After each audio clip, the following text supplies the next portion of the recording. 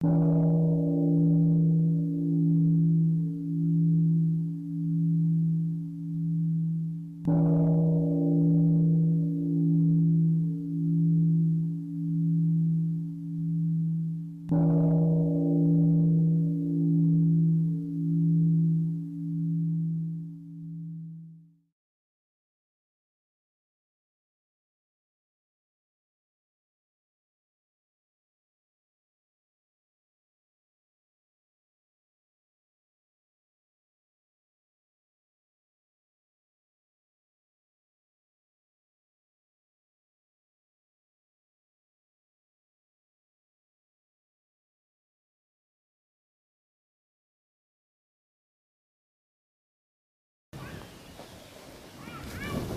thưa đại chúng, hôm nay là ngày 28 tháng 7 năm 2013.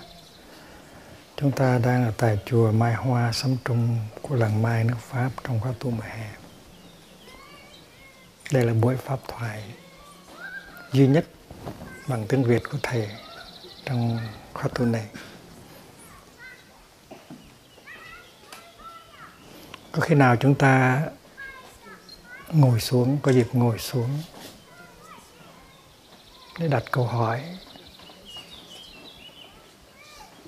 là ta muốn làm cái gì với cuộc đời của chúng ta hay không? Cha mẹ đã cho mình cái hình hài này, tổ tiên đã cho mình cái hình hài này, cái tâm thức này, đã cho mình cuộc sống này. Cuộc sống này có thể kéo dài 70 năm, 80 năm hay 90 năm. Thời gian chúng ta có mặt ở trên trái đất này nó có hạn. Chúng ta muốn làm cái gì với đời sống của chúng ta?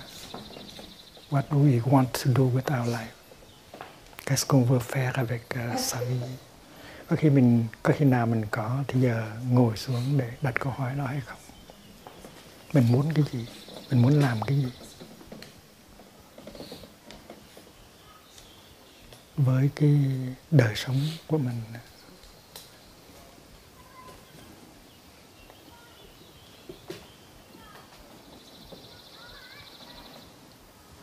Không có lý chỉ đi tìm một ít cái điều kiện tiện nghi cho đời sống. Một ít cái tiện nghi về vật chất. Như là có một cái nhà để ở trong đó có điện, có nước, có telephone, có lò sưởi.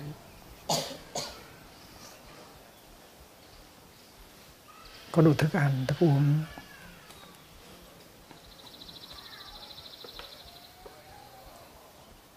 Có một chiếc xe, có một cái tủ lạnh.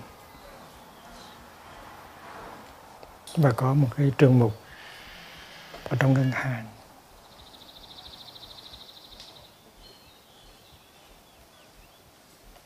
Và những cái tiện nghi tình cảm. Có một người nào đó để mình nương tựa, để mình thương, và để mình có cảm tưởng là được thương. Không có lý cuộc đời mình là chỉ để đi tìm một vài cái tiện nghi vật chất và tình cảm đó hay sao?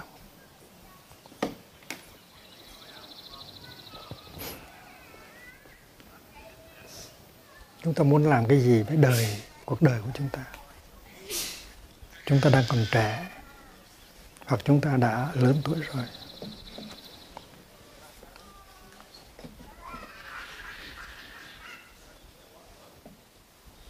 Chúng ta có những cái quan tâm nhỏ nhặt thường ngày. Làm thế nào để đừng có bệnh, làm thế nào khi bệnh thì có tiền để đi bác sĩ, làm thế nào để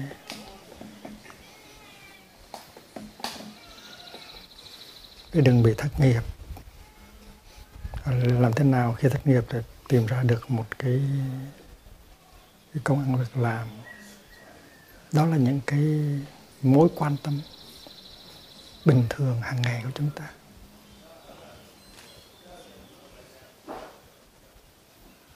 Nhưng mà có khi nào chúng ta đặt câu hỏi là chúng ta có mặt ở đây để làm cái gì? Cái mục đích của sự sống là cái gì? Tại sao chúng ta có mặt ở đây? Và cái mục đích của chúng ta có mặt ở đây là để làm gì? Thì đó là cái mối quan tâm gọi là mối quan tâm tối hậu. Có khi nào chúng ta có thời giờ để đặt câu hỏi về cái mối quan tâm tối hậu đó không? What is the use? What is the purpose of being here on earth? Những cái mối quan tâm thường nhật và những cái mối quan tâm tối hậu.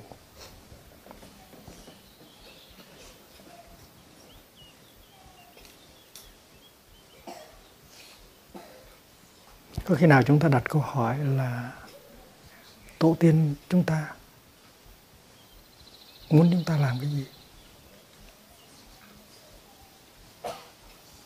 Bố mẹ chúng ta, tổ tiên chúng ta muốn chúng ta làm cái gì?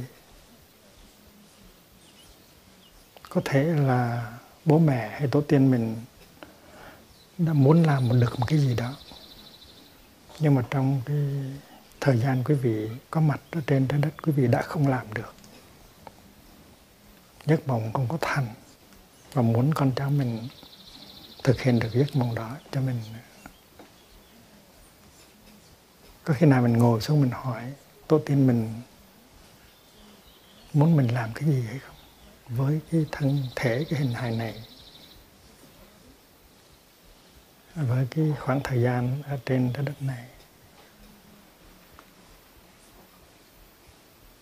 Và nếu kỳ thực mình có thương, mình có yêu thương tổ tiên mình, yêu thương cha mẹ mình, thì mình phải đặt câu hỏi đó. Tổ tiên mình muốn mình làm cái gì với đời sống này, trông chờ mình làm cái gì cho họ vui, cho các vị vui. Tại vì nhìn cho kỹ thì thấy rằng là tổ tiên của mình đang có mặt ở trong cái hình hài của mình, cũng như trong tâm thức của mình. Trong mỗi cái tế bào cơ thể của mình có sự có mặt của tổ tiên. Những cái gen của tổ tiên đã trao truyền lại. Nhìn về phía hình thức thì giống như là tổ tiên đã qua đời rồi, không còn nữa. Đã chết rồi và mình chỉ thờ cúng mà thôi. Nhưng mà đứng về phương diện thực tế, khoa học thì tổ tiên vẫn còn sống và vẫn có mặt ở trong từng tế bào cơ thể của mình. Và khi mình đi đâu thì tổ tiên đi theo mình, không phải đi sau lưng mình. Và trong mình, mỗi cái tế bào cơ thể mình chứa đựng tất cả tổ tiên. Không những tổ tiên huyết thống mà tổ tiên tâm linh nữa.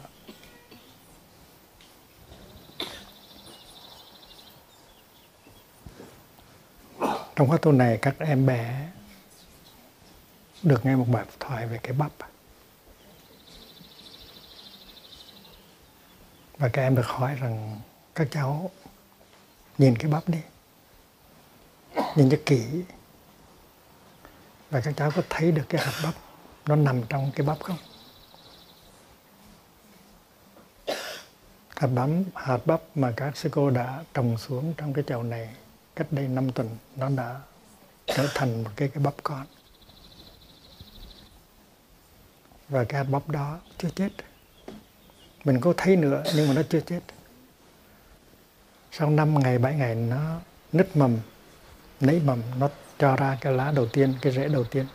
Và bây giờ nó trở thành ra một cái bắp có 5 lá, có 6 lá và có nhiều rễ. Mình không thấy được cái hạt bắp nữa, nhưng mà hạt bắp đó nó chưa chết. Hạt bắp đó nó tiếp tục sống và bây giờ nó có một cái hình thức mới là cái bắp. Thì cũng vậy, tổ tiên của mình không có bao giờ chết hết. Tổ tiên mình có mặt ở trong mình. Mình là sự tiếp nối của tổ tiên, cũng như là cái bắp là sự tiếp nối của hạt bắp. Và mình đi đâu tổ tiên cũng đi theo. nhìn bằng con mắt vô tướng thì mình thấy được tổ tiên ở trong mình. Và hình hài này không phải là của mình đâu, hình hài này là của tổ tiên. Thành mình có quyền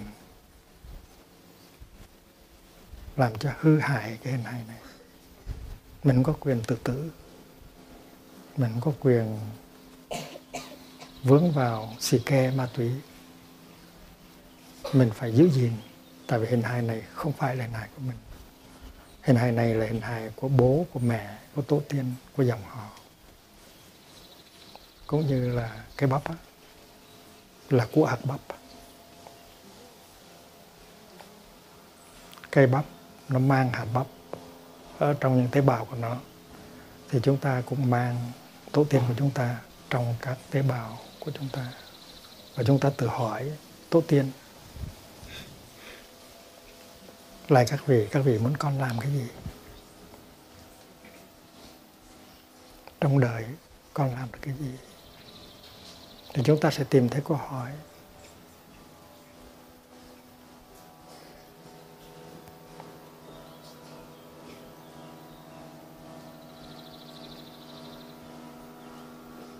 Và có khi nào chúng ta có thời giờ để ngồi với mẹ, hỏi mẹ ơi, trong cuộc đời của mẹ đó, mẹ có cái ý muốn làm cái gì với cuộc đời của mẹ hay không? Mẹ nói cho con nghe đi. Mình đã có thời giờ hỏi mẹ câu đó chưa? Mẹ có cái giấc mơ nào muốn thực hiện mà mẹ chưa thực hiện được hay không?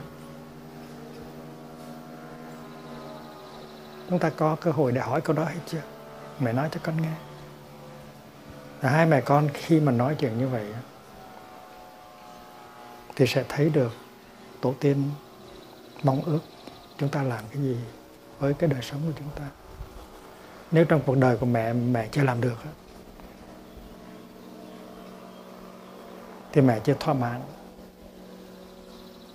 mà mẹ muốn con làm được cho mẹ. Con làm được, không những là con làm được cho con, mà con làm được cho mẹ, và con làm được cho bà nội, bà ngoại, ông nội, ông ngoại và tổ tiên. Và khi mình làm được thì nó có một cái niềm hạnh phúc, nó có một cái niềm tự hào, nó có cái niềm tự mãn ở trong con người của mình.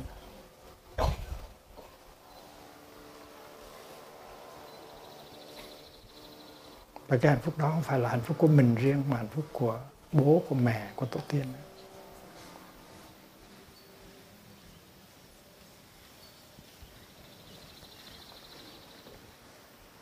Có khi nào mình ngồi với cha, với bố, mình hỏi bố ơi, trong cuộc đời của bố có ao ước cái gì không?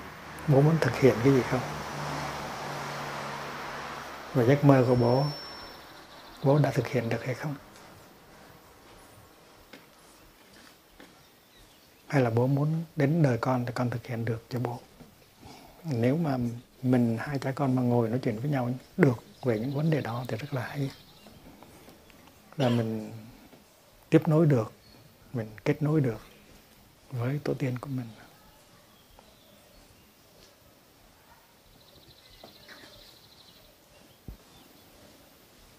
Tổ tiên mình đã trao truyền cho mình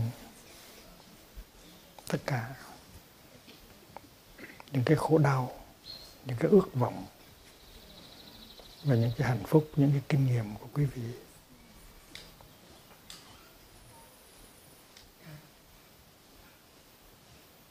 Ở trong đạo Bụt gọi những cái đó là những cái hạt giống, chủng tử.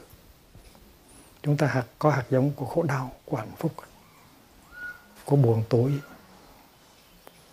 của tình thương, của niềm vui, của sự thất vọng. Những cái hạt giống đó, tiếng Pháp, les semences. Và những hạt giống đó được tổ tiên trao truyền lại, nó còn ở trong tâm thức và hình hài của chúng ta. Nếu chúng ta may mắn thì chúng ta có một hoàn cảnh thuận lợi để cho những hạt giống tốt nó được tưới tẩm. Nếu chúng ta được đặt vào một hoàn cảnh tốt á, thì hạt giống của hạnh phúc, của tình yêu, của niềm tin, của sự thảnh thơi nó được tưới tắm và chúng ta trở thành một người có hạnh phúc. Nhưng nếu chúng ta được đặt vào một môi trường xấu, trong đó nó có cái năng lượng tập thể của sự hận thù, của sự giận dữ, của cái niềm bạo động, của cái sự cô đơn, thì những cái hạt giống cô đơn, buồn tủi, giận hờn, bạo động của chúng ta được tưới tắm và chúng ta trở thành một con người như vậy. Thành vấn đề môi trường là vấn đề quan trọng lắm. Lỡ chúng ta đã ở vào trong cái môi trường xấu, những hạt giống tốt trong ta chưa bao giờ được tưới tắm nhiều, cho nên ta thiếu hạnh phúc. Những hạt giống xấu trong ta có cơ hội được tưới tắm mỗi ngày, cho nên ta đau khổ, thì ta sẽ mất cái sự thăng bằng đó. Khổ đau và hạnh phúc trong chúng ta không có thăng bằng. Hạnh phúc rất ít mà khổ đau rất nhiều. Con người chúng ta nặng nề, do ta bức xúc chúng ta khổ đau. Và nếu chúng ta sống với các con thì chúng ta sẽ truyền lại cho các con cái phần đó rất là nhiều. Chúng ta sẽ truyền lại cho các con những hạt giống xấu, những hạt giống bực bội, thất chí, buồn tủi, hận thù, để tội nghiệp cho các con của chúng ta lắm. Mà người tu, người biết tu là người biết nhận diện những hạt giống ở trong con người của mình.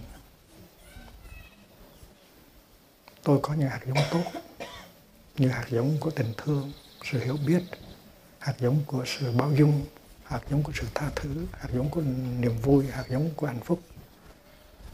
Và tôi sắp đặt như thế nào để trong đời sống hàng ngày những hạt giống đó nó được tưới tắm. Tôi tới một khóa tu 7 ngày. Mỗi ngày đều được nghe pháp thoại, mỗi ngày đều được pháp đàm, và ngày nào những hạt giống tốt trong tôi cũng được tưới tắm. Cái đó không phải là có lợi cho tôi không, mà có lợi cho các con của tôi, có lợi cho bố mẹ tôi và gia đình tôi. Và nếu tôi đi vào một cái môi trường mà nơi đó hạt giống của hận thù, của bạo động, của thất vọng trong tôi được tưới tắm mỗi ngày, thì tôi sẽ trở nên một con người khổ đau. Và khi trở về gia đình thì các con của tôi sẽ lãnh đủ hết. Vì vậy cho nên người tu là người biết giữ gìn cái thân và cái tâm của mình. Đừng để cho những cái hạt giống tiêu cực trong người bị tưới tắm trong đời sống hàng ngày bởi cái môi trường xung quanh. Mình phải bảo hộ thân và tâm. Và mình phải tổ chức như thế nào để mà trong đời sống hàng ngày những hạt giống của thương yêu, của hiểu biết, của tha thứ nó được tưới tắm và mình trở nên một người có hạnh phúc. Và mình sẽ làm hạnh phúc được cho gia đình, cho xã hội mình. Và mình sẽ trao truyền lại những cái hạt giống tốt đó cho con cháu của mình. Và tưới tắm những hạt giống tốt đang có trong con cháu mình. Mỗi câu nói, mỗi ý nghĩ, mỗi hành động của mình nó tưới tắm những hạt giống tốt ở trong con cháu của mình. Và như vậy mình có một tương lai, dòng họ của mình có một tương lai. Người tu là phải biết làm một số điều. Tu có nghĩa là làm cho tốt hơn. Cái tu nó có nghĩa như vậy. Tu là nghĩa là làm cho nó tốt hơn, như là tu chỉnh, tu sửa.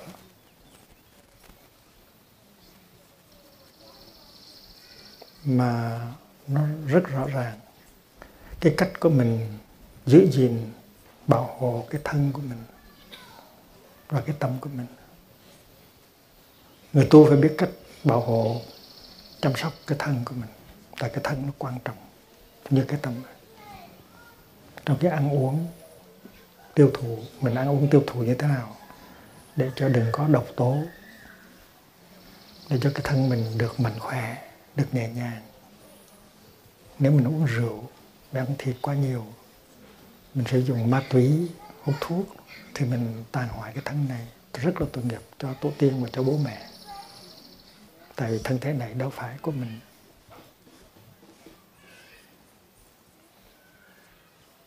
Thành ra người tu phải biết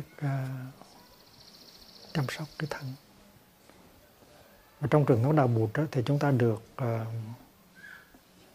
dạy một cách rất là kỹ lưỡng làm thế nào để bảo hộ cái thân của mình.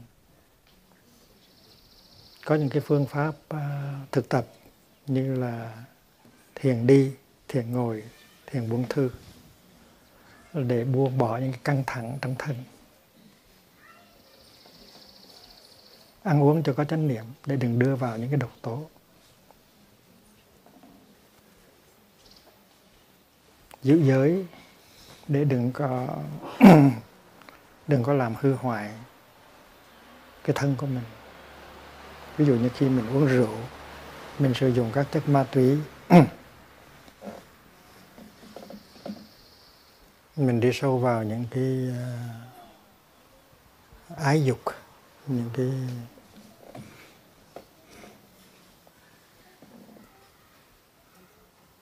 sắc dục, thì mình hủy hoại cái thân của mình.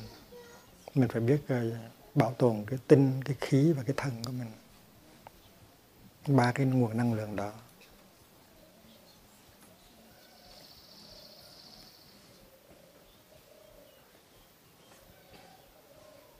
Thì mình mới có đủ sức mạnh. Sức mạnh đó là để mà tạo dựng hạnh phúc.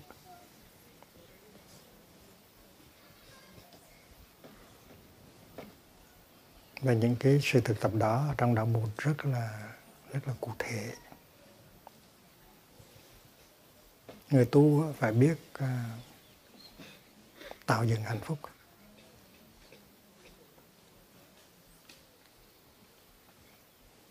Phải biết chế tác niềm vui. Phải biết chế tác hạnh phúc. Mà cái phương pháp ở trong đạo Bụt rất là rõ ràng. Nếu anh không có khả năng chế tác niềm vui và hạnh phúc, anh không phải là người tu.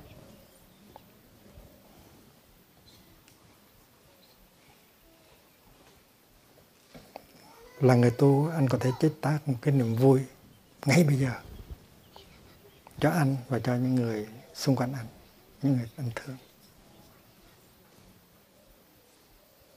Cái đó mình phải học trong đạo Bụt. Người tu phải có khả năng chế tác hạnh phúc.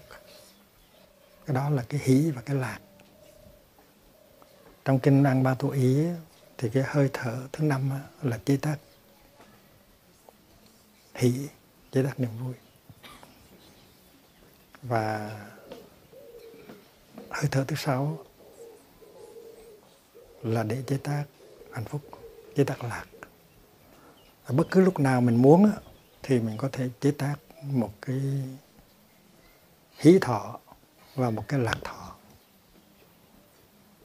A feeling of joy, a feeling of happiness, a sentiment de joie, sensation de joie, sentiment de bonheur. Tu là phải biết, nếu không biết thì là mình phải học thôi. Ví dụ như là mình đang buồn tối, mình đang suy nghĩ vẩn vơ, mình đang nuối tiếc cái gì đó, thì tự nhiên mình nghe tiếng chuông. Cái tiếng chuông đó nó nhắc mình phải trở về với giây phút hiện tại. Thì nghe tiếng chuông thì mình bắt đầu mình thở vào. Mình thở vào mình để ý tới hơi thở. Và trong khi mình thở vào đó 3 giây hay 4 giây thì mình buông bỏ hết tất cả mọi suy nghĩ, buông bỏ quá khứ, tương lai, buông bỏ những cái dự án. Và chỉ để ý tới hơi thở thôi. Trở về, đem cái tâm trở về với thân. Cái thân nó ở đây, cái tâm nó ở chỗ khác. Bây giờ thở vào một hơi, nó đem cái tâm về trở về với cái thân, thân tâm hợp nhất. Chỉ trong vòng 3 giây thôi là mình có thể làm cho thân tâm hợp nhất và mình có mặt trong giây phút hiện tại và ở đây. Khi mình thật sự có mặt thì mình thấy có nắng, có cây, có chim, có những mầu nhiệm của sự sống, có bạn bè, có thầy, thì tự nhiên cái hỷ nó phát sinh liền, cái lạc nó phát sinh liền. Và hỷ lạc phát sinh rất là mau, một vài giây thôi à, là nhờ mình có chánh niệm. Trong nhà mình nó có những điều kiện, nó có những cái tiện nghi lớn lắm mà chúng ta coi thường. Ví dụ như muốn có ánh sáng để đọc sách thì ta chỉ nhấn một cái, nhấn cái nút tự nhiên có ánh sáng đọc sách. Mà cái chuyện đó là cái chuyện rất là mầu nhiệm.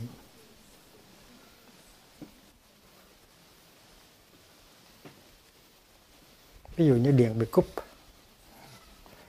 trời giông bão, điện bị cúp, mình chờ ngày này sang ngày khác không có điện, mình khổ. Có điện rồi thì mình hạnh phúc được, chừng vài giờ đồng hồ rồi quen. Nước cũng vậy, có nhiều khi nước bị cúp, nhất là ở Việt Nam.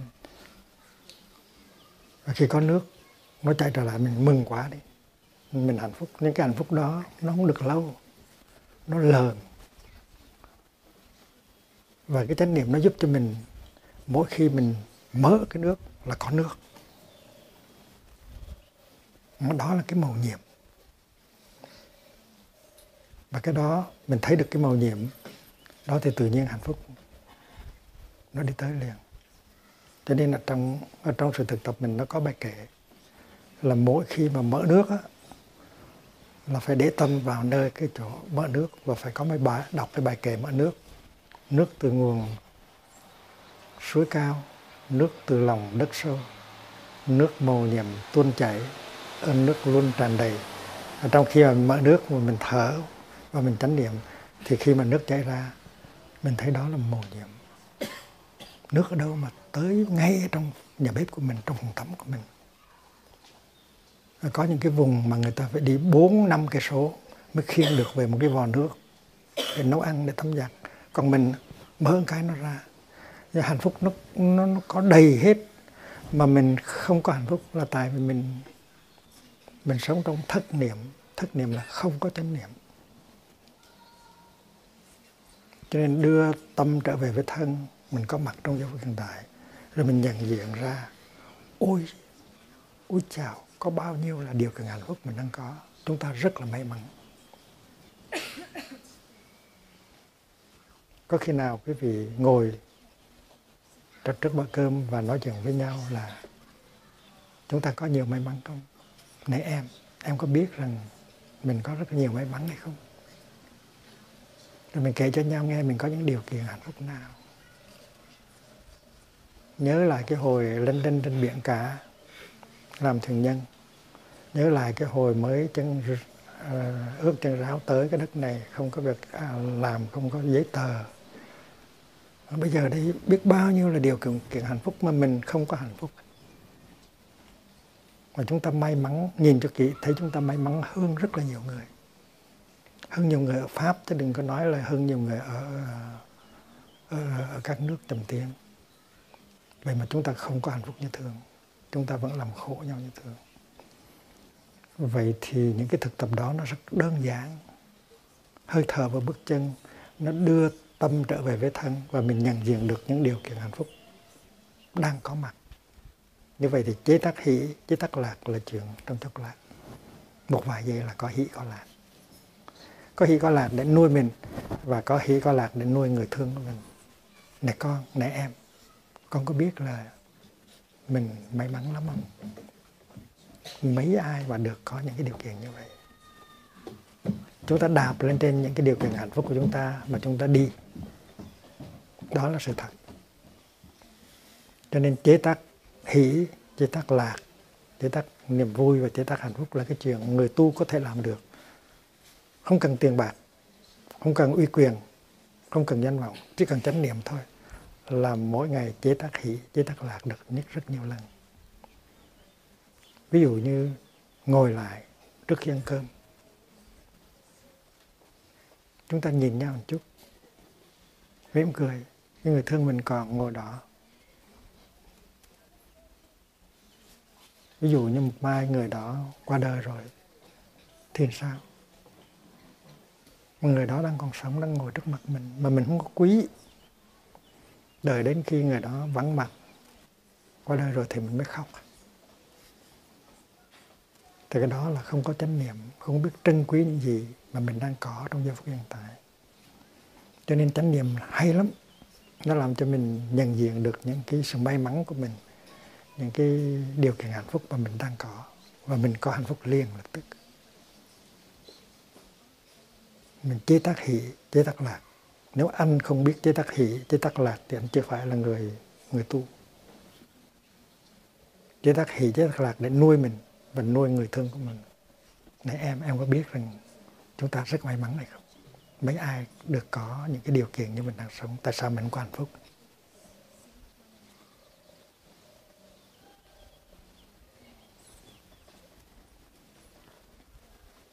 Người tu cũng có khả năng xử lý một niềm đau.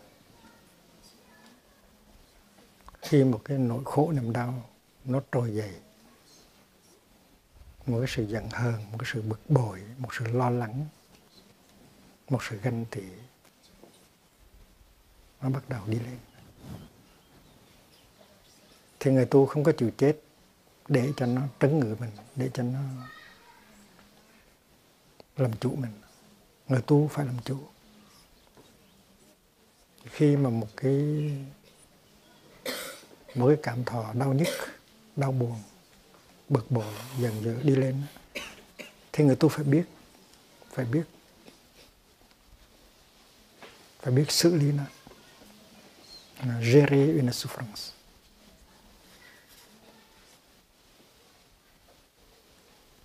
Mà nếu chị không có biết xử lý một niềm đau, chị chưa phải là người tu.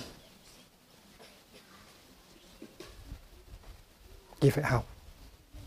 Tại vì trong đạo Bụt dạy rất là rõ, khi có một cái niềm đau nó đi lên, một cái sự sợ hãi, một sự buồn tối đi lên, thì mình phải biết cách xử lý.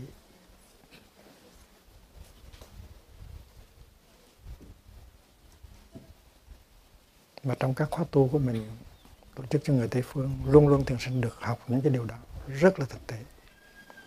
Phát khởi năng lượng chánh niệm, nhận diện cái nỗi khổ niềm đau, ôm ấp nó, thì trong vài ba phút mình đã bớt khổ nhiều rồi.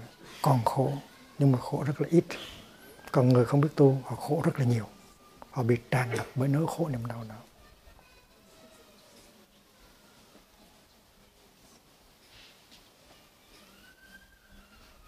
Ngày xưa, khi còn nhỏ, thì mình được nghe rằng Bụt á, Phật á, là người không có đau khổ, chỉ có hạnh phúc thôi.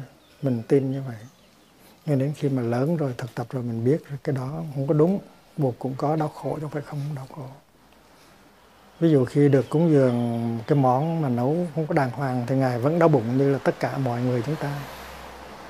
Ngày xưa Bụt đi khất thực, và theo cái phương pháp khất thực của tăng đoàn thì ai cho gì phải ăn đấy, chứ không có quyền chê. Có những cái nhà nghèo, họ không biết nấu, họ để họ để có vi khuẩn ở trong thức ăn. Và khi mà mình khất thực rồi thì mình về mình ăn, mình đau bụng, mình đảnh đổ. Thì có nhiều lần Bụt cũng bị đau bụng.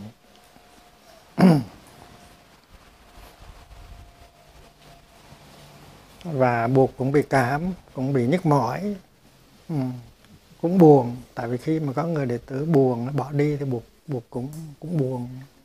Chứ Bụt đâu phải là một khúc gỗ hay là một cục đá. Nó Bụt là con người chứ không phải là một vị thần linh. Nếu quý vị đọc Đường Sơ Mây Trắng thì quý vị biết Bụt là một con người. Nhưng mà con người đó biết tu, và con người đó biết cách đau khổ. Vì vậy cho nên người đó khổ ít, rất là ít. Il sait comment souffrir, c'est pourquoi il souffre beaucoup moins.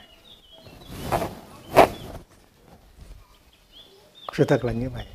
Bụt cũng khổ như ta, nhưng mà tại phải có trí tuệ, có tình thương nhiều, biết cách khổ đau, cho nên khổ rất là ít. Không những khổ ít mà có thể sử dụng được cái khổ để làm thành cái vui. Cũng như là chúng ta sử dụng buồn để trồng sen. Nếu không có buồn thì không có sen. Nếu không có khổ đau thì không có hạnh phúc. Những ai đã từng đi qua chiến tranh rồi thì mới biết hòa bình là hạnh phúc. Những ai đã từng bị chia ly và bây giờ được đoàn tụ thì mới biết rằng đoàn tụ là một cái may mắn, hạnh phúc. Thành cái khổ nó cũng rất là ích lợi. Và người tu á, là người biết sử dụng khổ đau để chế tác ra hạnh phúc. Anh đừng có tìm cách trốn chạy khổ đau. Anh đừng có mong ước rằng đừng có buồn. Nếu không có buồn thì anh làm sao mà trồng sen được.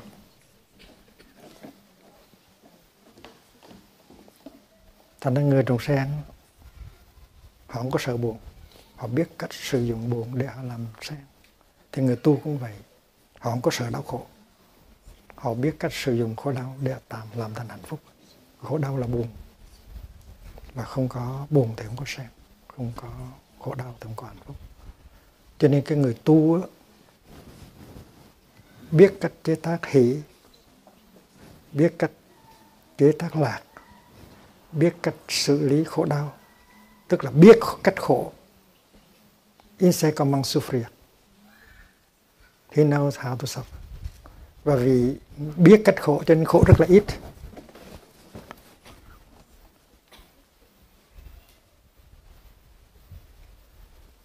Và không những khổ ít mà còn biết sử dụng cái khổ đó để tạo ra cái hạnh phúc.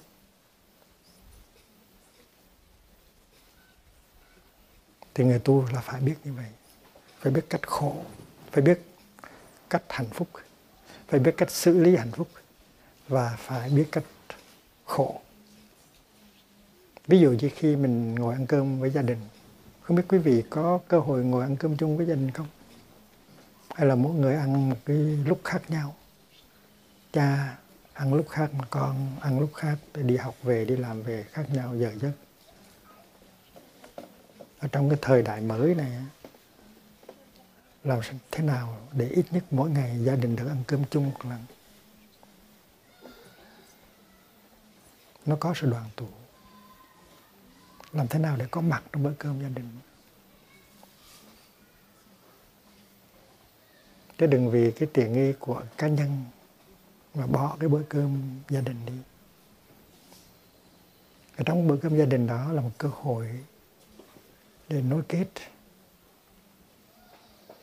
để xây dựng tình thương và sự hiểu biết.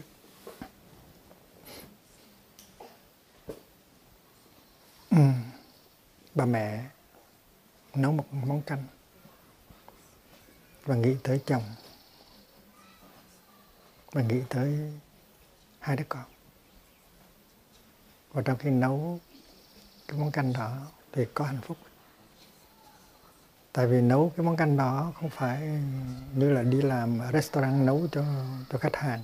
Cái này là mình nấu cho người thương của mình. Mình nấu cho chồng của mình nấu cho các con của mình ăn. Mình để tình thương vào trong đó. Cho nên trong thời gian nấu cái nồi canh đó nó có hạnh phúc. Và người tu là phải học làm cho được như vậy. Trong thời gian nấu cơm phải có hạnh phúc. Đừng có tìm cách làm cho nó mau, gấp gáp cho nó mau, như là một cái bổn phận. Cái đó là người biết tu. Tu trong khi nấu một món canh hay nấu một món đồ kho, quét dọn ở trong nhà bếp, sắp đặt trong nhà bếp với tình thương, thì bất cứ một cái giây phút nào của sự quét dọn đó nó cũng có hạnh phúc hết. Mình nếu là một đứa con thì mình cũng có thể vào, và khi mình giúp mẹ dọn lại cái nhà bếp thì mình cũng giúp bằng cái tinh thần đó. Chả có một chút thời giờ để giúp mẹ đặt bàn, rửa bớt cái nồi, thì cái đó nó hạnh phúc lắm. Nó tùy theo cái cách của mình mà cái việc làm đó là một cái cực hình hay là một cái hạnh phúc. Và nếu mà mình biết làm thế nào để có hạnh phúc trong khi mà rửa bát, trong khi mà nấu canh, trong khi mà chủ nhà, thì đó là mình là người tu. Còn nếu mình làm những cái chuyện đó mà trong lòng nó bực bội, cau có, và thấy rõ ràng mình bắt buộc phải làm cái đó, thì mình không phải là người tu. Vì vậy cho nên người tu là người có khả năng chế tác hạnh phúc, hỷ và lạc. Mình thử hỏi mình có khả năng chế tác hỷ hay lạc không? Ngay trong khi anh rửa mặt, anh có hạnh phúc không? Anh đánh răng, anh có hạnh phúc không? Hay là làm cho nó qua?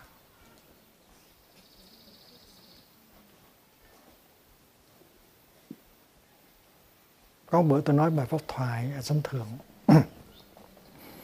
Ở Sông Thượng có thất ngồi yên. Quý vị không biết đã thấy chưa? Thì mùa đông ăn cơm ở luôn đó 3 tháng. Buổi sáng thức dậy trước khi đi ngồi thiền thì tôi đi rửa mặt trước.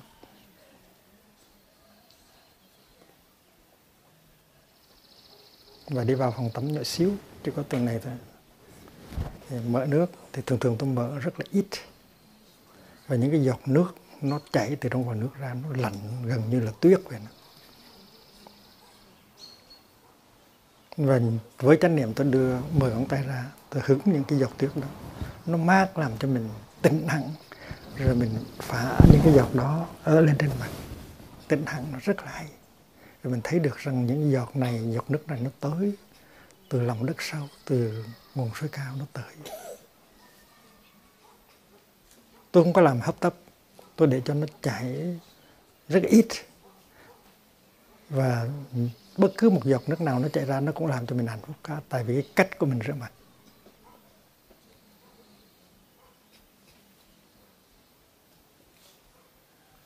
Rồi khi rửa mặt, rồi mặc áo tràng, rồi mặc áo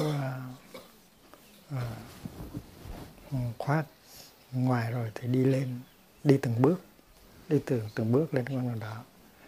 Và mỗi bước như thế nào đi để cho hạnh phúc. Từ cái thất ngồi yên mà lên thiên đường á, mình đi như thế nào để mỗi bước chân đều có hạnh phúc hết. Không phải là tới thiên đường mới tu, mới thiền, mà mở cửa ra là có thiền rồi. Bước bắt đầu là có thiền rồi. Bước làm sao để thấy có hạnh phúc. Đi không phải là để mà tới chỗ nào đó, đi để mà đi, mà đi như là về hạnh phúc.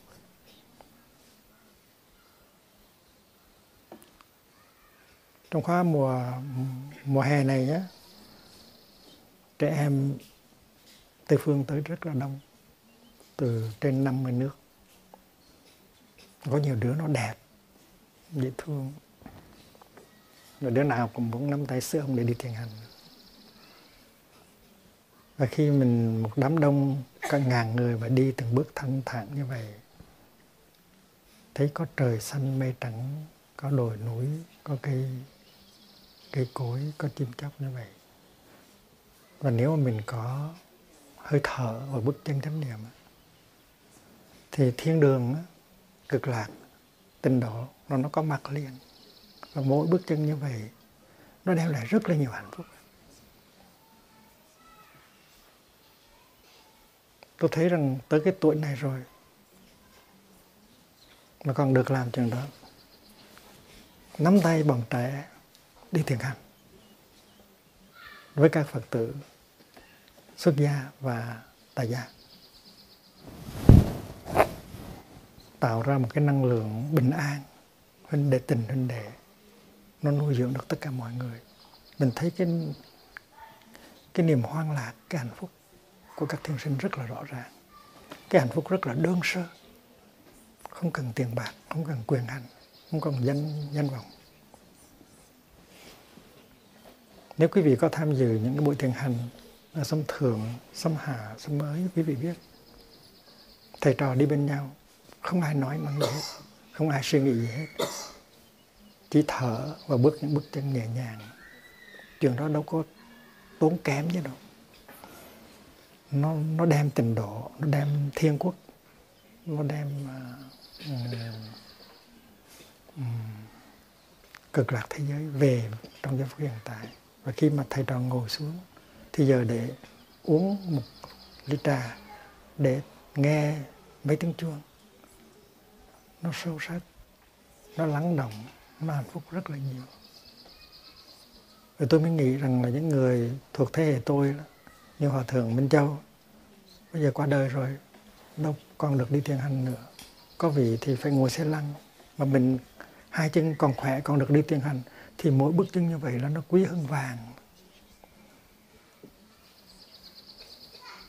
Đến khi mà mình tê liệt rồi đó, nằm một chỗ rồi đó, thì dầu có ngàn vàng cũng không có bước được một bước nào nữa hết. Lúc đó nó quá trễ.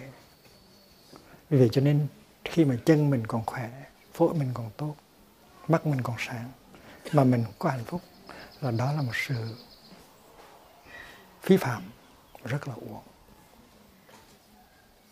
Người tu là người biết sống, biết tận dụng mỗi cái giây phút mà đời sống trao cho mình để sống. Cho nên mỗi bước chân là phải có hạnh phúc, mỗi hơi thở phải có hạnh phúc, chảy răng phải có hạnh phúc. Quý vị có thể có hạnh phúc trong khi chảy răng không? Tôi trong khi chảy răng tôi nói trời ơi, tuổi này mà còn có răng để chảy sướng quá, là tự nhiên hạnh phúc nó tới. Hạnh phúc nó tới mau lắm, dễ lắm, là nhờ có chánh niệm. Và quý vị biết không, thiền sinh nào tới đây, có những người đi từ rất là xa, đi từ Nam Mỹ tới, đi từ Úc Châu tới, và chỉ được giữ 7 ngày hay là 14 ngày thôi. Và ngay tới ngày thứ 2, thứ 3 là cái khuôn mặt họ nó đã rạng rỡ ra rồi, hạnh phúc rồi. Người lớn và trẻ em. Rồi mình là người thường trú ở làng Mai, mình là một thầy, một sư cô, một sư chú, hay là một người cư sĩ thường trú. Mình thấy mình có mấy trăm người, có 200 người, ấy mình chăm sóc cả ngàn người, và mình làm hạnh phúc được cho cả ngàn người. Và như vậy thì đời sống của mình nó có ý nghĩa. Có những nhà chính trị, có nhà kinh doanh họ bận bịu suốt năm, nhiều năm, mà thấy rằng cái kết quả, cái hạnh phúc của họ tạo ra thấy mơ hồ quá. Còn cái trường này, một khóa tu 7 ngày thôi mà thấy người ta chịu hóa, người ta làm lành với nhau, người ta hòa giải với nhau, nên khuôn mặt nó rạng rỡ ra. Mình được làm những công việc này, đó là hạnh phúc rất là lớn.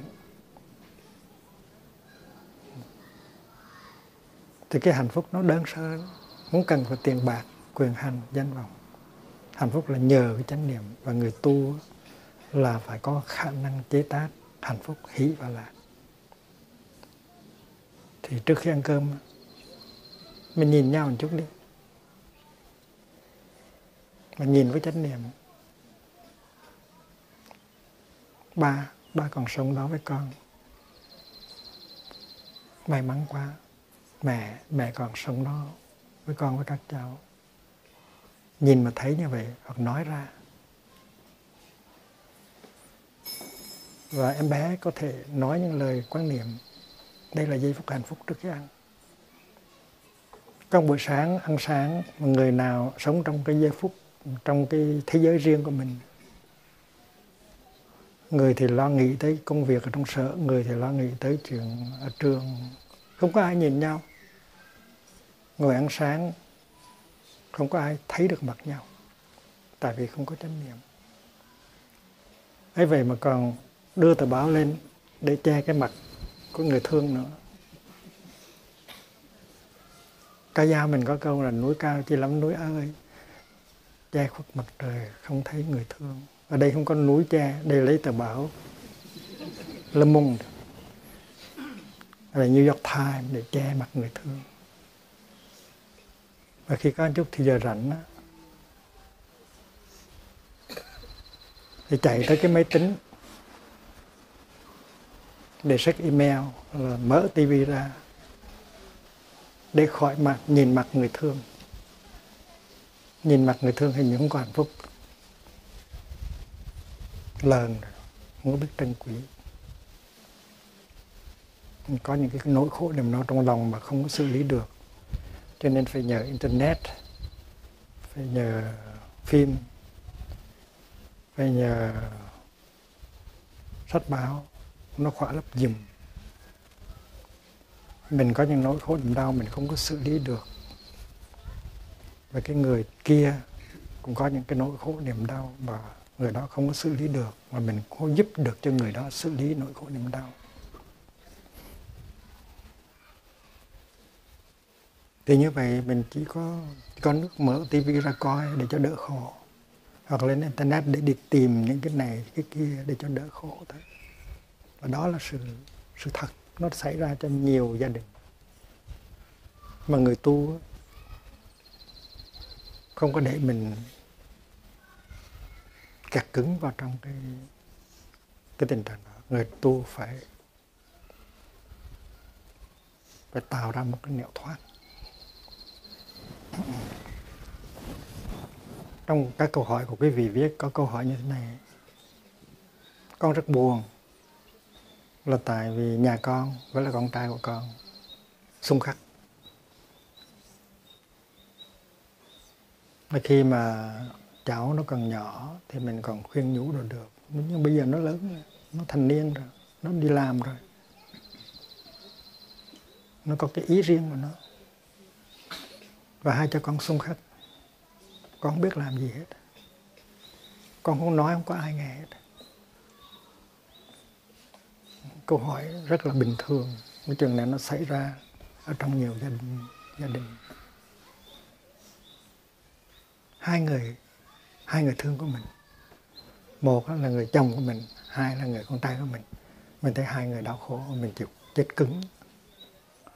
Mình khuyên chồng cũng không được, mà khuyên con trai cũng không được. Và đôi khi mình cũng có đóng góp vào trong cái tình trạng đó mà mình không biết. Nếu mình khuyên chồng không được, khuyên con trai không được, là tại mình không có đủ sự tươi mát, mình không có đủ tình thương.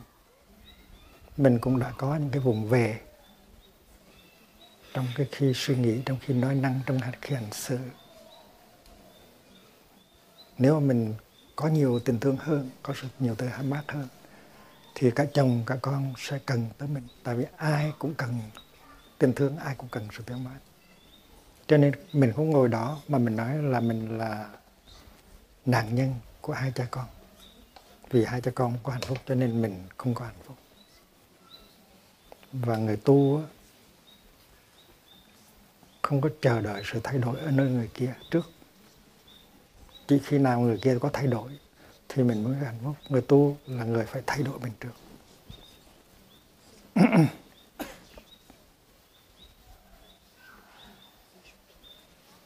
Ví dụ như bây giờ bạn ngồi xuống,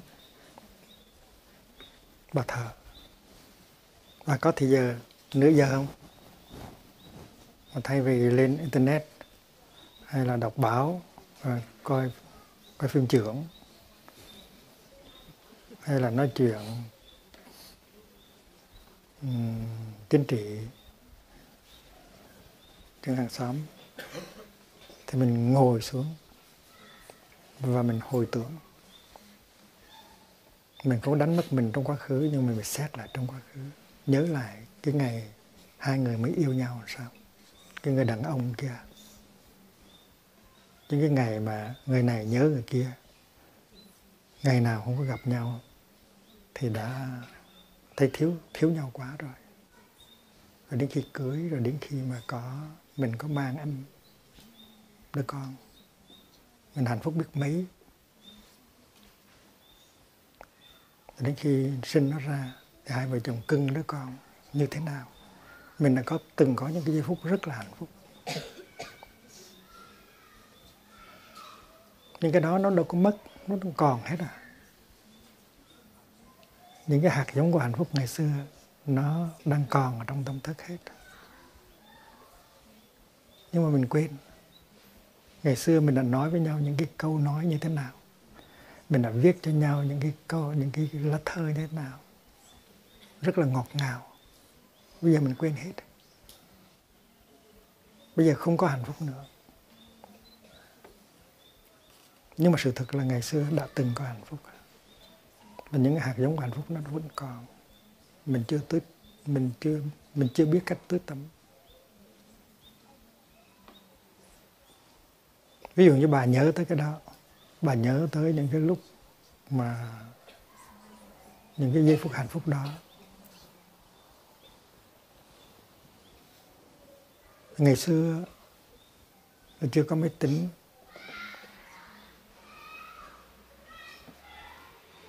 và telephone cũng ít có nữa, cũng không có.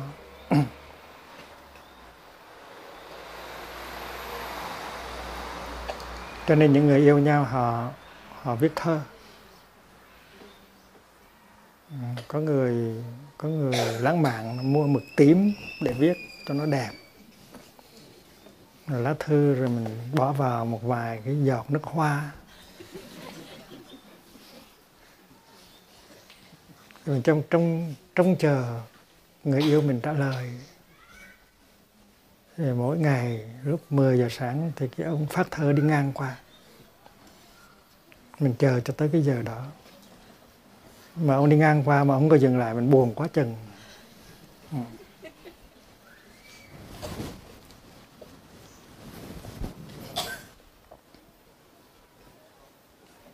Những cái lá thơ của chàng viết cho mình giữ rất là kỹ. Mình xếp lại đàng hoàng, mình bỏ trong cái hộp bánh lu đó, Le Fe và Utin, cất trong tủ. Bây giờ đây đâu có viết thơ như vậy. Cái nét chữ của người yêu mà sao mà dễ thương quá chừng.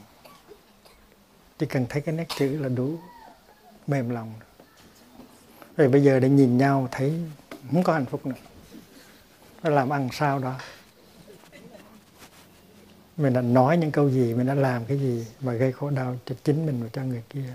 Tại mình không biết tu, không biết quý.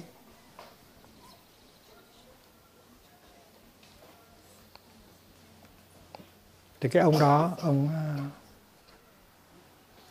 không có hạnh phúc với bà vợ nữa. Dầu bà vợ cũng còn trẻ. Dầu nhà, gia đình có đủ những cái tiện nghi, ông đi tìm hạnh phúc chỗ khác.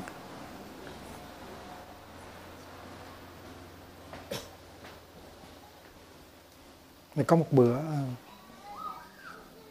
tạp chí Elle ở Paris phái người về Làng Mai, một phóng viên Làng Mai để phỏng vấn các sư cô về phương pháp tu chánh niệm. Tạp chí Elle là tạp chí cho phụ nữ Pháp. Thì các sư cô ở xóm mới mời cái cô phóng viên đó ở lại một tuần, nói rằng là cô phải thứ thực tập rồi mới biết mà viết bài hay được. Chứ còn tới phỏng vấn không thì về viết không hay đâu.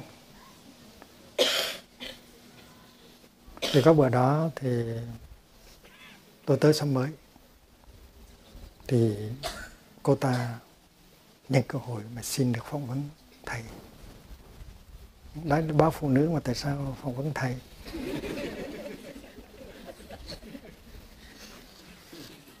Nhưng mà cuối cùng thì tôi cũng chấp nhận.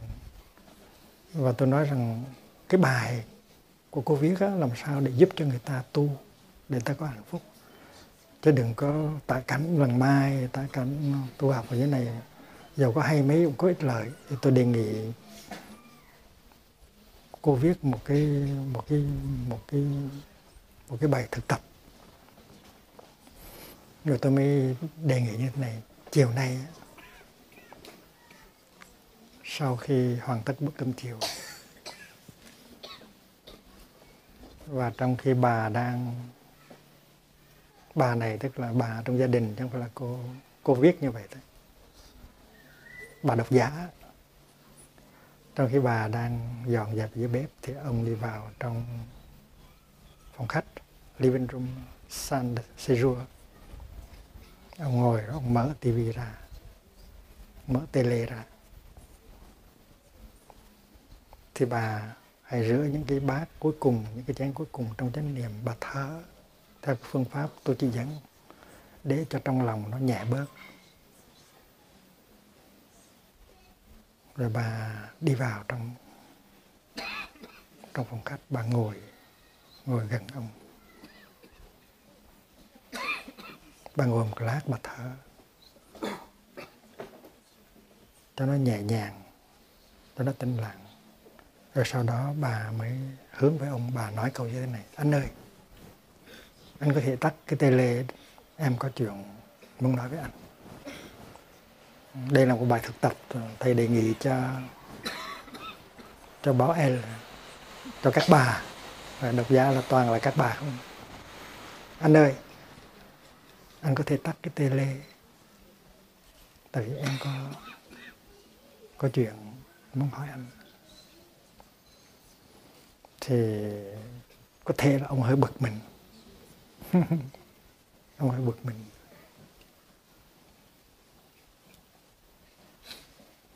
Không biết chuyện gì đó, muốn gây lộn nữa hay sao. Nhưng mà ông là đã được giáo dục theo kiểu đó, phải ga lăng với đàn bà, với các bà. Cho nên ông bấm cái ông tắt, ông quay lại. Chuyện gì?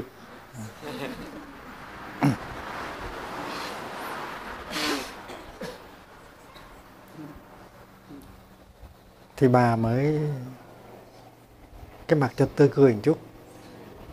Bà nói: anh ơi, em có một câu hỏi.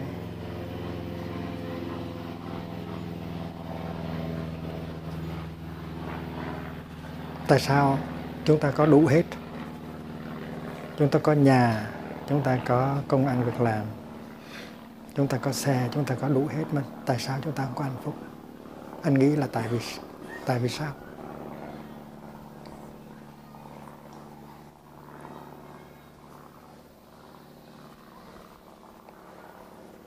Tức là lâu nay không có hạnh phúc, nhưng mà chưa bao giờ có thời gian ngồi lại để hỏi tại sao không có hạnh phúc. Không có bao giờ nhìn vào cái sự thật thứ nhất để thấy được cái sự thật thứ hai. Tại sao chúng ta đã làm khổ nhau? Chúng ta bây giờ không có nhìn nhau không có hạnh phúc nữa. Trước đó không có nhìn nhau thì thấy thiếu quá, nhưng bây giờ nhìn nhau thì thấy dư quá. Thì nhà văn Pháp là Antoine Saint-Exupéry, phi công đó, ông có nói rằng trong cái cuốn Terre des Hommes có một câu là yêu nhau không phải là ngồi đó nhìn nhau, mà cùng nhìn về một hướng, hướng lý tưởng gì đó. Và theo tôi thì yêu nhau thì mình có quyền ngồi nhìn nhau chứ. Nhìn nhau để thấy rõ mặt nhau. Bây giờ rõ mặt đôi ta, biết đâu rồi nữa chẳng là chiêm bao. Mình phải nhìn nhau để trân quý sự có mặt của nhau. Mình có quyền nhìn nhau. Mình thấy cái đẹp của nhau, nhưng mình cũng có thể thấy được những cái khổ đau của nhau. Thấy được khổ đau để hiểu và để giúp. Thì nhìn nhau là rất quan trọng.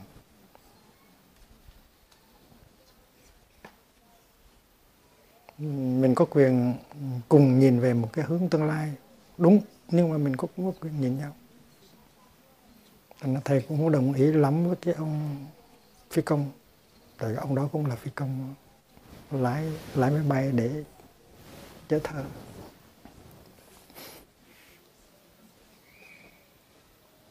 Nhưng mà khi mà mình nhìn nhau mà không có hạnh phúc rồi á, là tại vì mình đã gây những cái nỗi khổ niềm đau cho nhau. Mà nhìn nhau không có hạnh phúc rồi thì cả hai người đều đồng ý một cách thầm lặng, và mình cùng nhìn về một hướng khác để cho đỡ khổ. Và hướng này là hướng tivi, hướng tele. Rồi có nhiều gia đình cái bi kịch nó xảy ra như vậy. Chúng ta nhìn nhau và không thấy hạnh phúc nữa. Vì vậy cho nên chúng ta nhìn về tê lê, nhìn về hướng tê lê để cho nó đỡ khổ. Thành ra câu hỏi đó là để chấm dứt tình trạng: anh ơi, anh có thể tắt cái tê lê được không? Tại vì em có muốn hỏi anh một câu chuyện, nói cho ngọt một chút. Rồi ông ta xoay lại thì mình hỏi như vậy: này anh, tại sao mình có đủ hết mà là mình không có hạnh phúc? Mình đã làm ăn như thế nào? Một cái mối tình như vậy bây giờ nó trở thành như vậy. Và cả hai cùng ngồi đó để quán chiếu. Cả hai đều đã vùng về. Tại vì chúng ta đã không biết tu. Thì đó là cái bài tập mình đề nghị cho báo L, mà không biết rằng cái bà đó tại sao bà không có chịu viết cái bài tập đó. Bây giờ bà ngồi lại, bà nghĩ tới những cái giây phút hạnh phúc khi mới gặp ông, và khi mình có đứa con trai đầu lòng. Những cái hạt giống hạnh phúc đó nó đang còn, chưa mất. Thì bà ngồi lại, bà nhớ lại, và tưới tẩm những hạt giống đó cho nó sống dậy trong lòng bà. Tự nhiên bà sẽ bớt khổ. Nếu mà cái hộp bánh lu đang còn, bà lấy nó ra và bà đọc những cái lá thơ của ông viết cho bà từ những năm xưa. Và đọc tới đâu thì những cái hạt giống hạnh phúc và tình yêu nó sống dậy từng đó. Và bà chỉ cần đọc 3 lá, 4 lá là tự nhiên nó có sự thay đổi liền. Tại vì những hạt giống hạnh phúc lâu nay không được tưới tẩm, mà những hạt giống buồn khổ, giận hờn cứ tưới tẩm mỗi ngày. Thành tu không có nghĩa là thắp hương, lại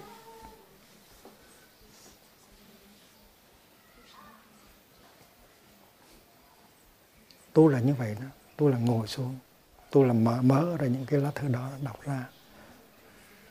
Và khi mà đọc những cái lá thư đó thì những cái hạt giống hạnh phúc của mình trong quá khứ nó được tưới tẩm, và cái trái tim của mình nó dịu xuống, giống như là có một cái trận mưa nó rơi trên mặt đất khô cằn.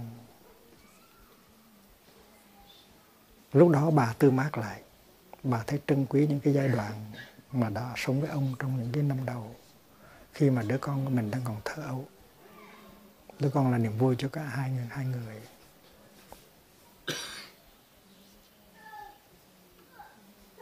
Thì mình có sự tươi mát, mình làm sống được về những kỷ niệm. Mình thấy cái hạt giống ân tình nó sống về trong mình, thì lúc đó mình mới có thể giúp chồng mình với con trai của mình được. Thì bữa đó bà có thể nói chuyện với ông: anh ơi, anh có nhớ cái hồi đó không? Không có nói chuyện tu gì hết á.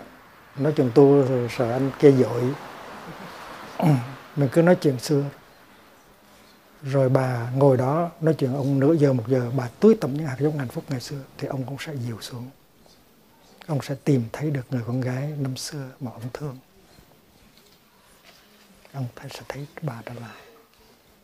Và có thể nhờ cái sự thực tập tưới tẩm hạt giống hạnh phúc ngày xưa mà hai người làm hòa với nhau được, và tìm ra được một cái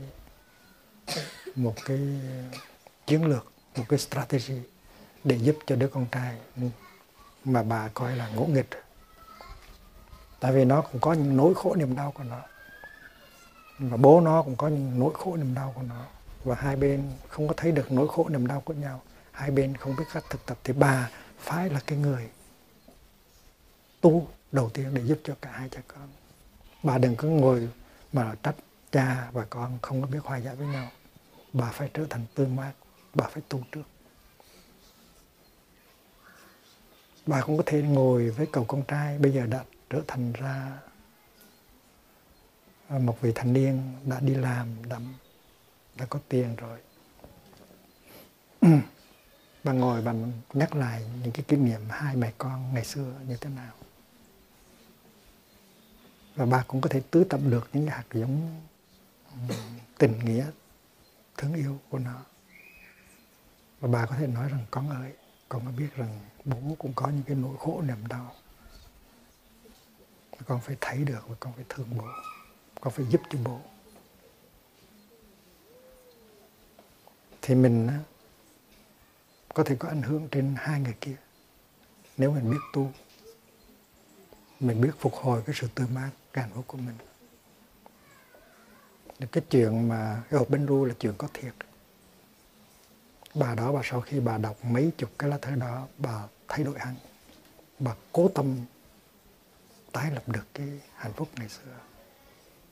Và bà đã thành công.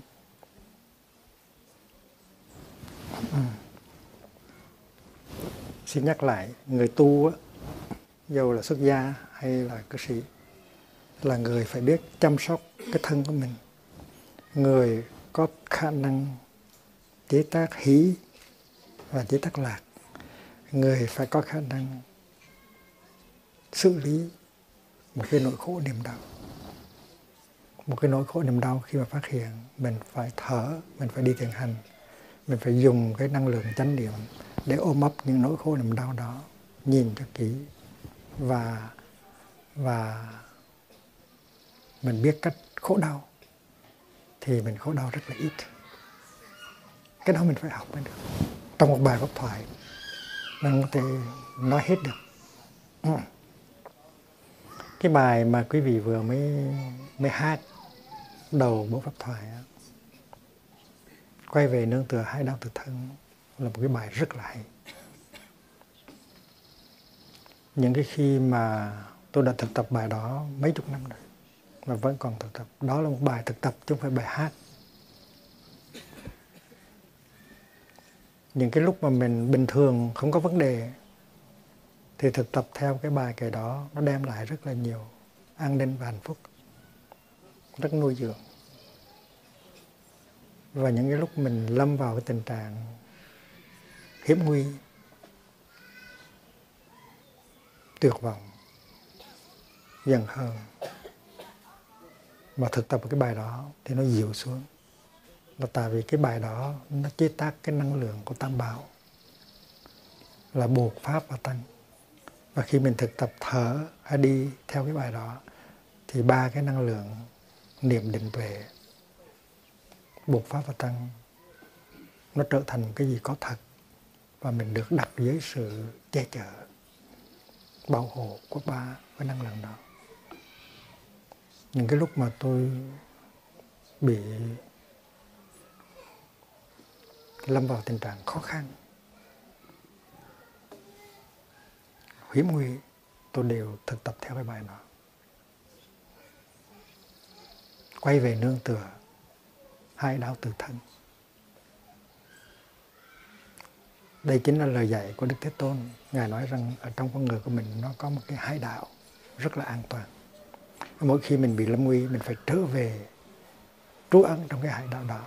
Cái hai đó gọi là hai đạo từ thân. Tiếng Phạn là Atta Dipa. Atta là từ thân, còn Dipa là hai đạo. Thực tập thở để trở về cái hai đạo đó. Ở nơi hai đạo đó mình sẽ có sự an toàn. Mình sẽ gặp buộc rồi, gặp pháp và gặp tăng. Thường thường đó, mình có thể thực tập thở hay là đi theo cái bài kệ đó.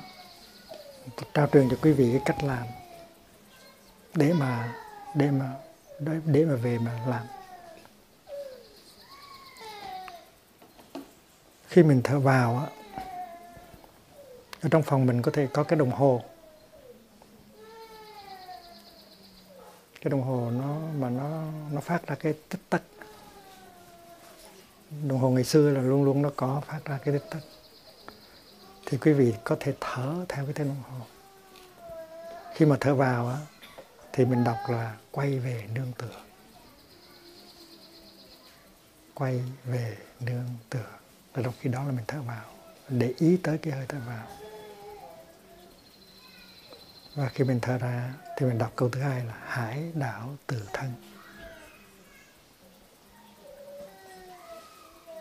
Đó là cái giáo lý của Bụt dạy cái năm mà Bụt sắp qua đời. Ngài biết rằng sau khi Ngài qua đời thì các đệ tử của Ngài sẽ hơi có cảm tưởng là bơ vơ, không có nơi nương tựa. Cho nên Ngài mới nói rằng khi mình cảm thấy bơ vơ thì mình trở về và mình nương tựa nơi cái hải đạo tự thân đó. Cái bài học thoại này Bụt nói nhiều lần cho nhiều nhóm đệ tử vào cái năm cuối cùng của đời Ngài để giúp cho họ đừng có cảm thấy bơ vơ lạc lõng khi mà Ngài qua đời, quay về nương tựa hải đạo tự thân. Thì tại vì cái hơi thở ra của mình nó dài hơn hơi thở ngắn, cho nên khi mà thở ra thì mình có thể thở 6 giây, quay về nương tựa là 4 giây, hải đạo tự thân là 4 giây, muốn 6 giây thì lặp lại 2 chữ cuối, quay về nương tựa hải đạo tự thân.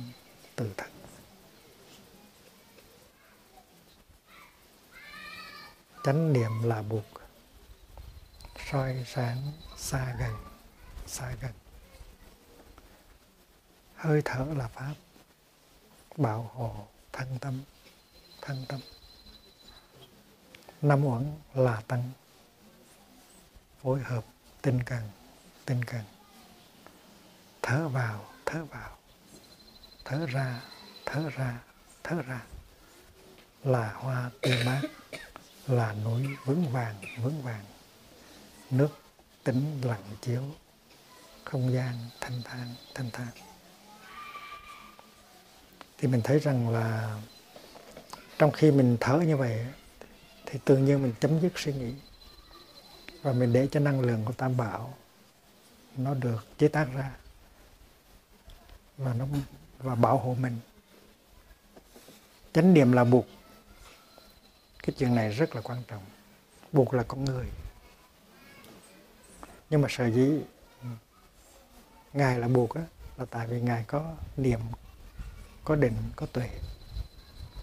Mà chánh niệm tức là cái năng lượng nó cho mình biết cái gì đang xảy ra trong giây phút hiện tại. Cái đó gọi là chánh niệm. Ví dụ khi mình thở vào mình biết rằng mình đang thở vào thì đó là chánh niệm. Khi mình bước một bước mình biết là mình đang bước một bước đó có hạnh phúc thì cái đó là chánh niệm. Thở trong chánh niệm, đi trong chánh niệm, uống trà trong chánh niệm, ăn cơm trong chánh niệm, chải răng trong chánh niệm. Thì Bụt là gì? Bụt là chánh niệm. Mà khi mình có chánh niệm là mình có Bụt trong lòng. Nó rất là rõ. Bụt được làm bằng chánh niệm.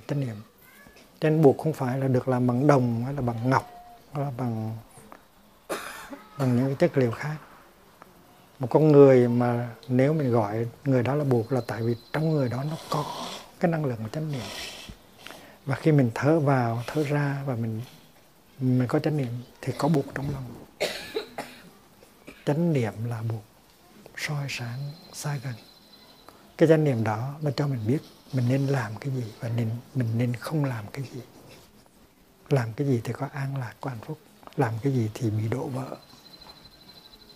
Thì cái ánh sáng đó là ánh sáng chánh niệm. Khi mình nói có chánh niệm, khi mình thở có chánh niệm, thì cái chánh niệm đó nó cho mình biết là mình đang còn sống. Khi mình nói trong chánh niệm thì những cái điều gì mình đang nói sẽ không gây đổ vỡ. Khi mình làm một cái gì trong chánh niệm thì cái gì mình đang làm đó không có gây đổ vỡ.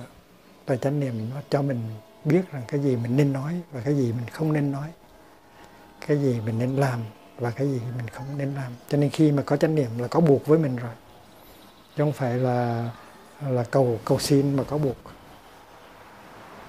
Muốn Bụt có mặt thì rất là dễ. Chỉ cần thở, chỉ cần đi, chỉ cần làm việc, chải răng, tắm, nấu cơm cho chánh niệm thì tất nhiên là Bụt có mặt trong đời sống hàng ngày của mình. Cái đó gọi là đích thực quy y Phật. Quy y Phật là như vậy, chứ không phải là đọc là con về nương tựa vào Phật là quy y đâu. Tại Phật là chánh niệm. Vì vậy cho nên nấu cơm trong chánh niệm là có Phật. đi cầu trong chánh niệm là cũng có Phật, rửa bát trong chánh niệm là cũng có Phật. Cái đó gọi là quy y thực tế, có cái năng lượng của Phật để bảo hộ mình trong đời sống hàng ngày. Chánh niệm là buộc, soi sáng xa gần. Hơi thở là Pháp. Pháp không phải là một cái cuốn kinh hay là một cái bài pháp thoại. Khi mình thở, và đó là chánh pháp đích thực, gọi là the living Dharma. Khi mình đi mà có chánh niệm, có hạnh phúc, có an lạc, cái đó là pháp linh động, le Dharma vivant. Vì vậy cho nên khi mình đang đi thiền hành mà có chánh niệm, cái đó là mình đang thuyết pháp. Không phải là bằng lời mà thuyết pháp bằng hai chân của mình. Hay khi mình nói một cái lời ái ngữ, một cái lời đầy thương yêu, thì mình đang thuyết pháp. Hay khi mình đang nấu cơm trong chánh niệm, thì cái hành động nấu cơm mình là một bài thuyết pháp. Cái đó gọi là pháp linh động, le Dharma vivant. Hơi thở là pháp, và cái năng lượng đó nó đang bảo hộ thân tâm. Trong khi mình thở vào thở ra thì cái năng lượng của pháp nó có mặt và nó đang bảo hộ thân mình và tâm mình. Hơi thở đó nó làm cho cái thân nó êm dịu lại. Mình buông bỏ những cái căng thẳng trong thân, và mình nhận diện những cái tâm hành ở trong tâm. Đó là hơi thở là pháp bảo hộ thân tâm. Năm uẩn là tăng, năm uẩn là sắc thọ tưởng hành thức. Tăng không phải là ở ngoài, nó là ở trong, phối hợp tinh cần. Sắc thọ tưởng hành thức nó phối hợp với nhau và nó có sự hòa hợp ở trong cái con người của mình. Và khi mà nó có cái sự hòa điệu, harmony, thì nó có cái hạnh phúc, có cái sự an lạc, gọi là cái bien-être, cái well-being ở trong con người của mình. Chánh niệm là buộc, soi sáng xa gần. Hơi thở là pháp bảo hộ thân tâm. Năm uẩn là tăng, phối hợp tinh cần. Và khi mình thở như vậy, mình chế tác ra cái năng lượng của Tam Bảo, và mình đã được đặt dưới sự hộ trì của Tam Bảo. Chứ không phải là lên thắp nhang mới lạy xuống mới là quy y đâu. Ở trong nhà bếp mà trong khi rửa chén mà mình biết thở trong chánh niệm là mình đang quy y Phật đó. Mình đang được đặt trong cái sự bảo hộ của Phật, của Pháp và của Tăng. Thì trong khi mà quý vị lên nằm ngủ mà thở theo cái bài đó thì nó có nhiều chuyện hay nó xảy ra. Thứ nhất là mình chấm dứt mọi sự suy tư. Mình không suy nghĩ chuyện này chuyện kia, vớ vẩn ngủ không có được. Chấm dứt suy tư là rất là hay. Mình chỉ để ý tới hơi thở, mình buông thư, và mình để cho cái năng lượng của Tam Bảo bảo hộ mình và ở trong người mình cho đến khi mình đi vào trong giấc ngủ. Cái đó là tu. Thì tôi luôn luôn làm như vậy. Mà khi đi ngủ là tôi thở theo cái bài đó, và tôi thở theo những cái bài khác, có những bài khác. Và khi mà quý vị đi thiền hành thì quý vị cũng có thể đi theo bài đó. Thở vào 4 bước, thở ra 6 bước, thở vào 4 bước, thở ra 6 bước, và dùng cái bài đó làm cái sự hướng dẫn. Cũng như mình xuống cầu thang, lên xuống cầu thang, mình vịn nó thành cầu thang đi, đừng té. Thì khi mình đi thiền hành thay vì nói chuyện, thay vì suy nghĩ vẩn vơ, đi hấp tấp, thì mình đi từng bước thanh tịnh vững chãi theo cái bài đó. Thì mỗi bước chân như vậy là nó đưa tới sự thảnh thơi, sự vững chãi, cái niềm vui của sự sống. Và trong khi đó mình được cái năng lượng của Tam Bảo bảo hộ và hộ trì rất là hay. Cái bài đó phải học thuộc lòng và phải được sử dụng trong khi mình ngồi thiền, trong khi mình nằm, trong khi mình đi, và chính trong khi mình làm việc như là nấu ăn hay lái xe, thì cũng có thể thực tập bài đó. Nhưng mà nếu hơi thở quý vị ngắn hơn thì có thể đổi thành ra những cái version ngắn trở lại. Ví dụ như là biến nó thành 3 thay vì 4. Quay về nương tựa là 4, hai đạo từ thân là 6. Thì quý vị có thể theo cái bài xin quay về, đó là hơi thở vào và nương tựa.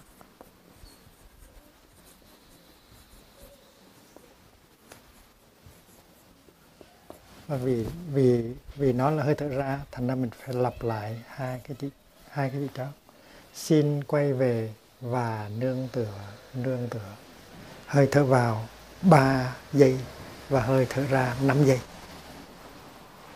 Nằm trên giường và thở theo cái đồng hồ. Hay là đi thiền hành thở theo từng bước chân. Con xin quay về và nương tựa 3 năm. Nơi hải đảo của từ thân.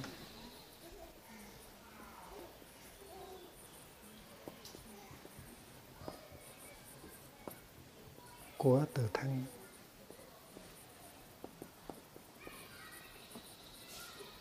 Từ thân. Chánh niệm này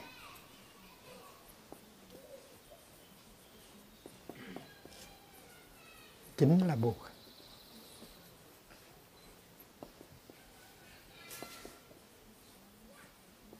Là một đang soi sáng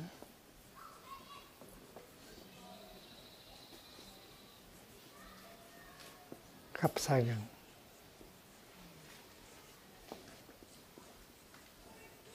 Xa gần.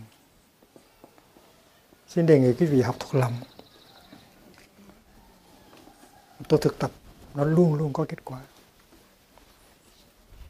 Là tôi thực tập hàng ngày. Nhiều lần, chứ không phải mà. Chánh niệm này chính là buộc đang soi sáng khắp xa gần.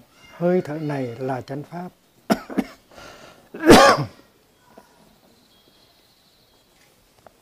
Là chánh pháp.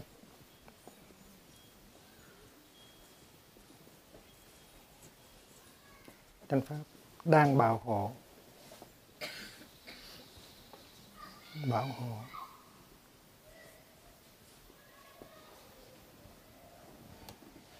Thân và tâm.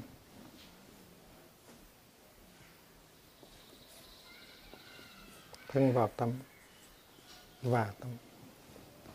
5 uẩn này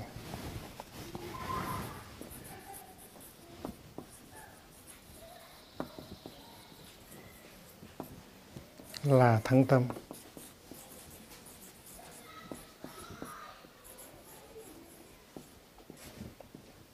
Và 5 uẩn này là tăng thân.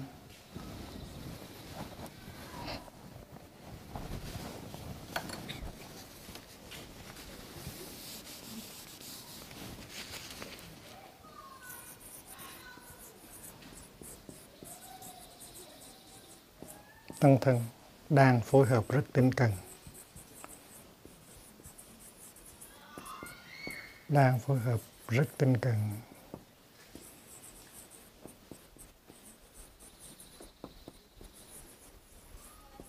Tinh cần.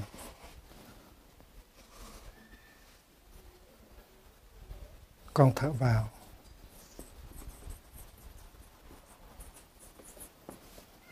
Ba giây. Con thở ra. Rồi thở ra 5 giây. Là bông hoa. Con tươi mát.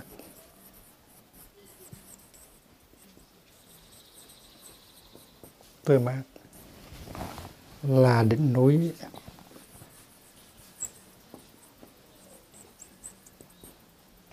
Con vững vàng.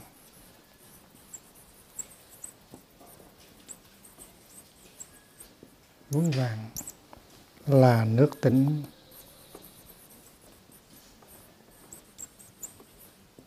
con lặng chiếu.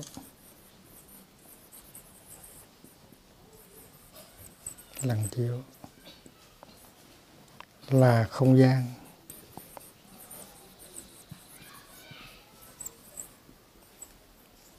Con thanh thang.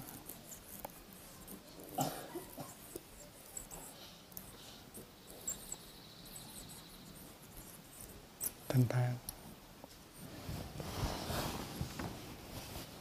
Thành ra cái bài này nó có quán chiếu về Tam Bảo và có thiền sỏi ở trong đó.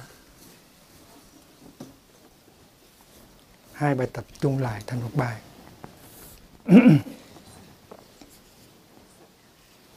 Và xin đề nghị quý vị học thuộc lòng. Có thể thực tập bằng tiếng Anh, tiếng Pháp được, không có bản dịch.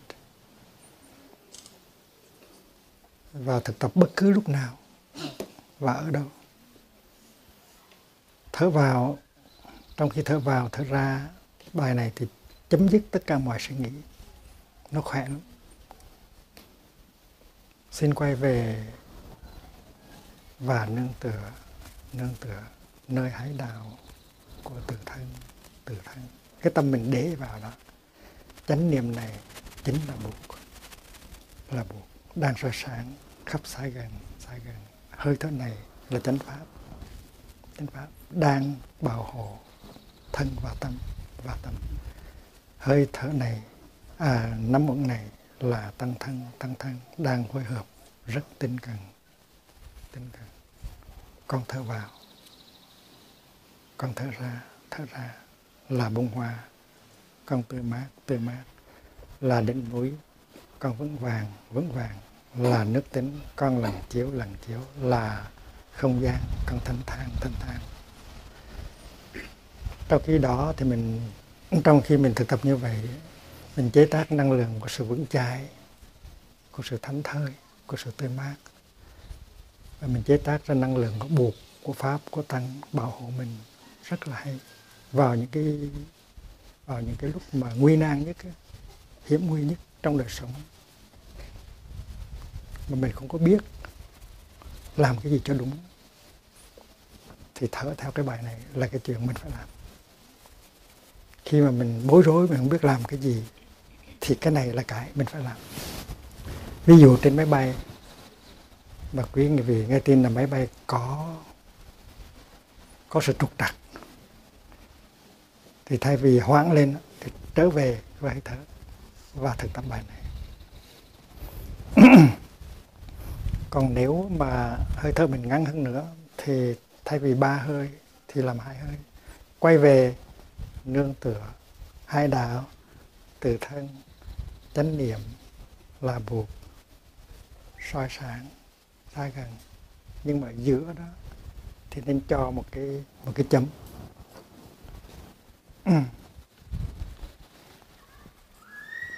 Quay về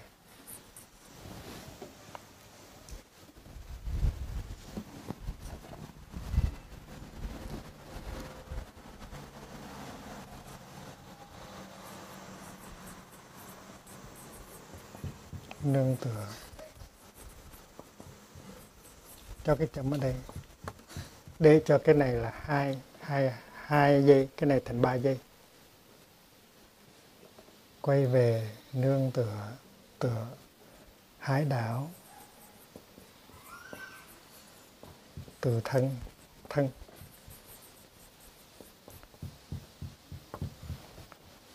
Chánh niệm là buộc, soi sáng, xa gần. Là tại vì khi mà quý vị thở ra mà dài hơn thở vào thì nó khỏe hơn là thở ra cũng bằng thở vào. Tại vì hơi thở ra luôn luôn nó dài hơn và nó đã hơn. Thở ra mà dài hơn thì nó đã hơn và nó khỏe hơn. Thì ngày hôm nay quý vị thử đi. Khi mà mình nằm thì mình cũng thở được, mà khi mình đi cũng thở được, mà khi mình ngồi cũng thở được. Và cho đến khi mình lái xe cũng có thể thở theo bài này được. Bài này rất là hay. Bài này thầy đã sử dụng trong mấy chục năm nay rồi, mà luôn luôn nó kết quả. Những cái lúc mà mình không có vấn đề thì nó rất là nuôi dưỡng. Còn những lúc mình có vấn đề thì nó làm cho mình vững chãi lại và mình ra khỏi cái tình trạng khó khăn. Và lúc đó cái đó là cái hay nhất mà khi mà mình lâm vào tình trạng khó khăn. Bây giờ có thời giờ cho một vài câu hỏi.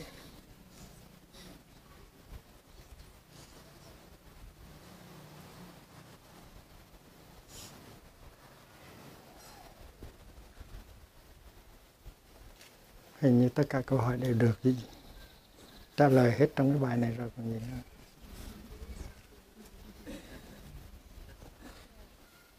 Có cái máy, đợi đem cái máy tới.